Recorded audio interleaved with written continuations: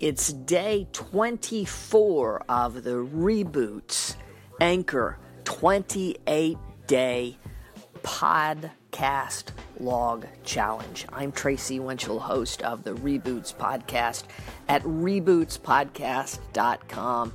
Baseball is on in the background. It doesn't feel like summer here in western Arkansas. It certainly doesn't look like summer. It's cold and dreary. It's been raining all week long, and yet in Florida and Arizona, in the Grapefruit League and in the Cactus League, games are underway. Box scores will be reported tomorrow, and that's a good thing.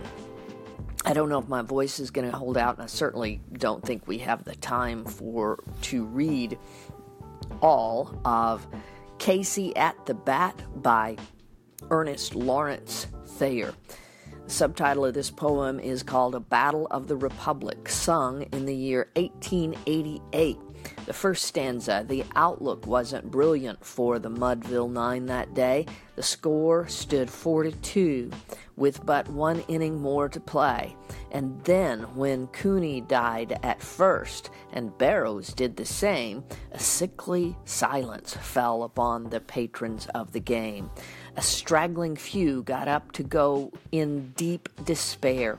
The rest clung to hope, that which springs eternal in the human breast. They thought if only Casey could but get a whack at that, we'd put up even money now with Casey at the bat. So the poem goes on, and we'll finish up with a smile of Christian charity, great Casey's visage shone. He stilled the rising tumult. He bade the game go on. He signaled to the pitcher, and once more the spheroid flew. But Casey still ignored it, and the umpire said, "Strike 2." All right, that's enough.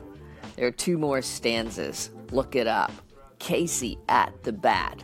On this first day of play, actual games being played across America, spring has not quite sprung, but it is on the way. And with that, we'll bid you adieu on this Friday, Deo Volente.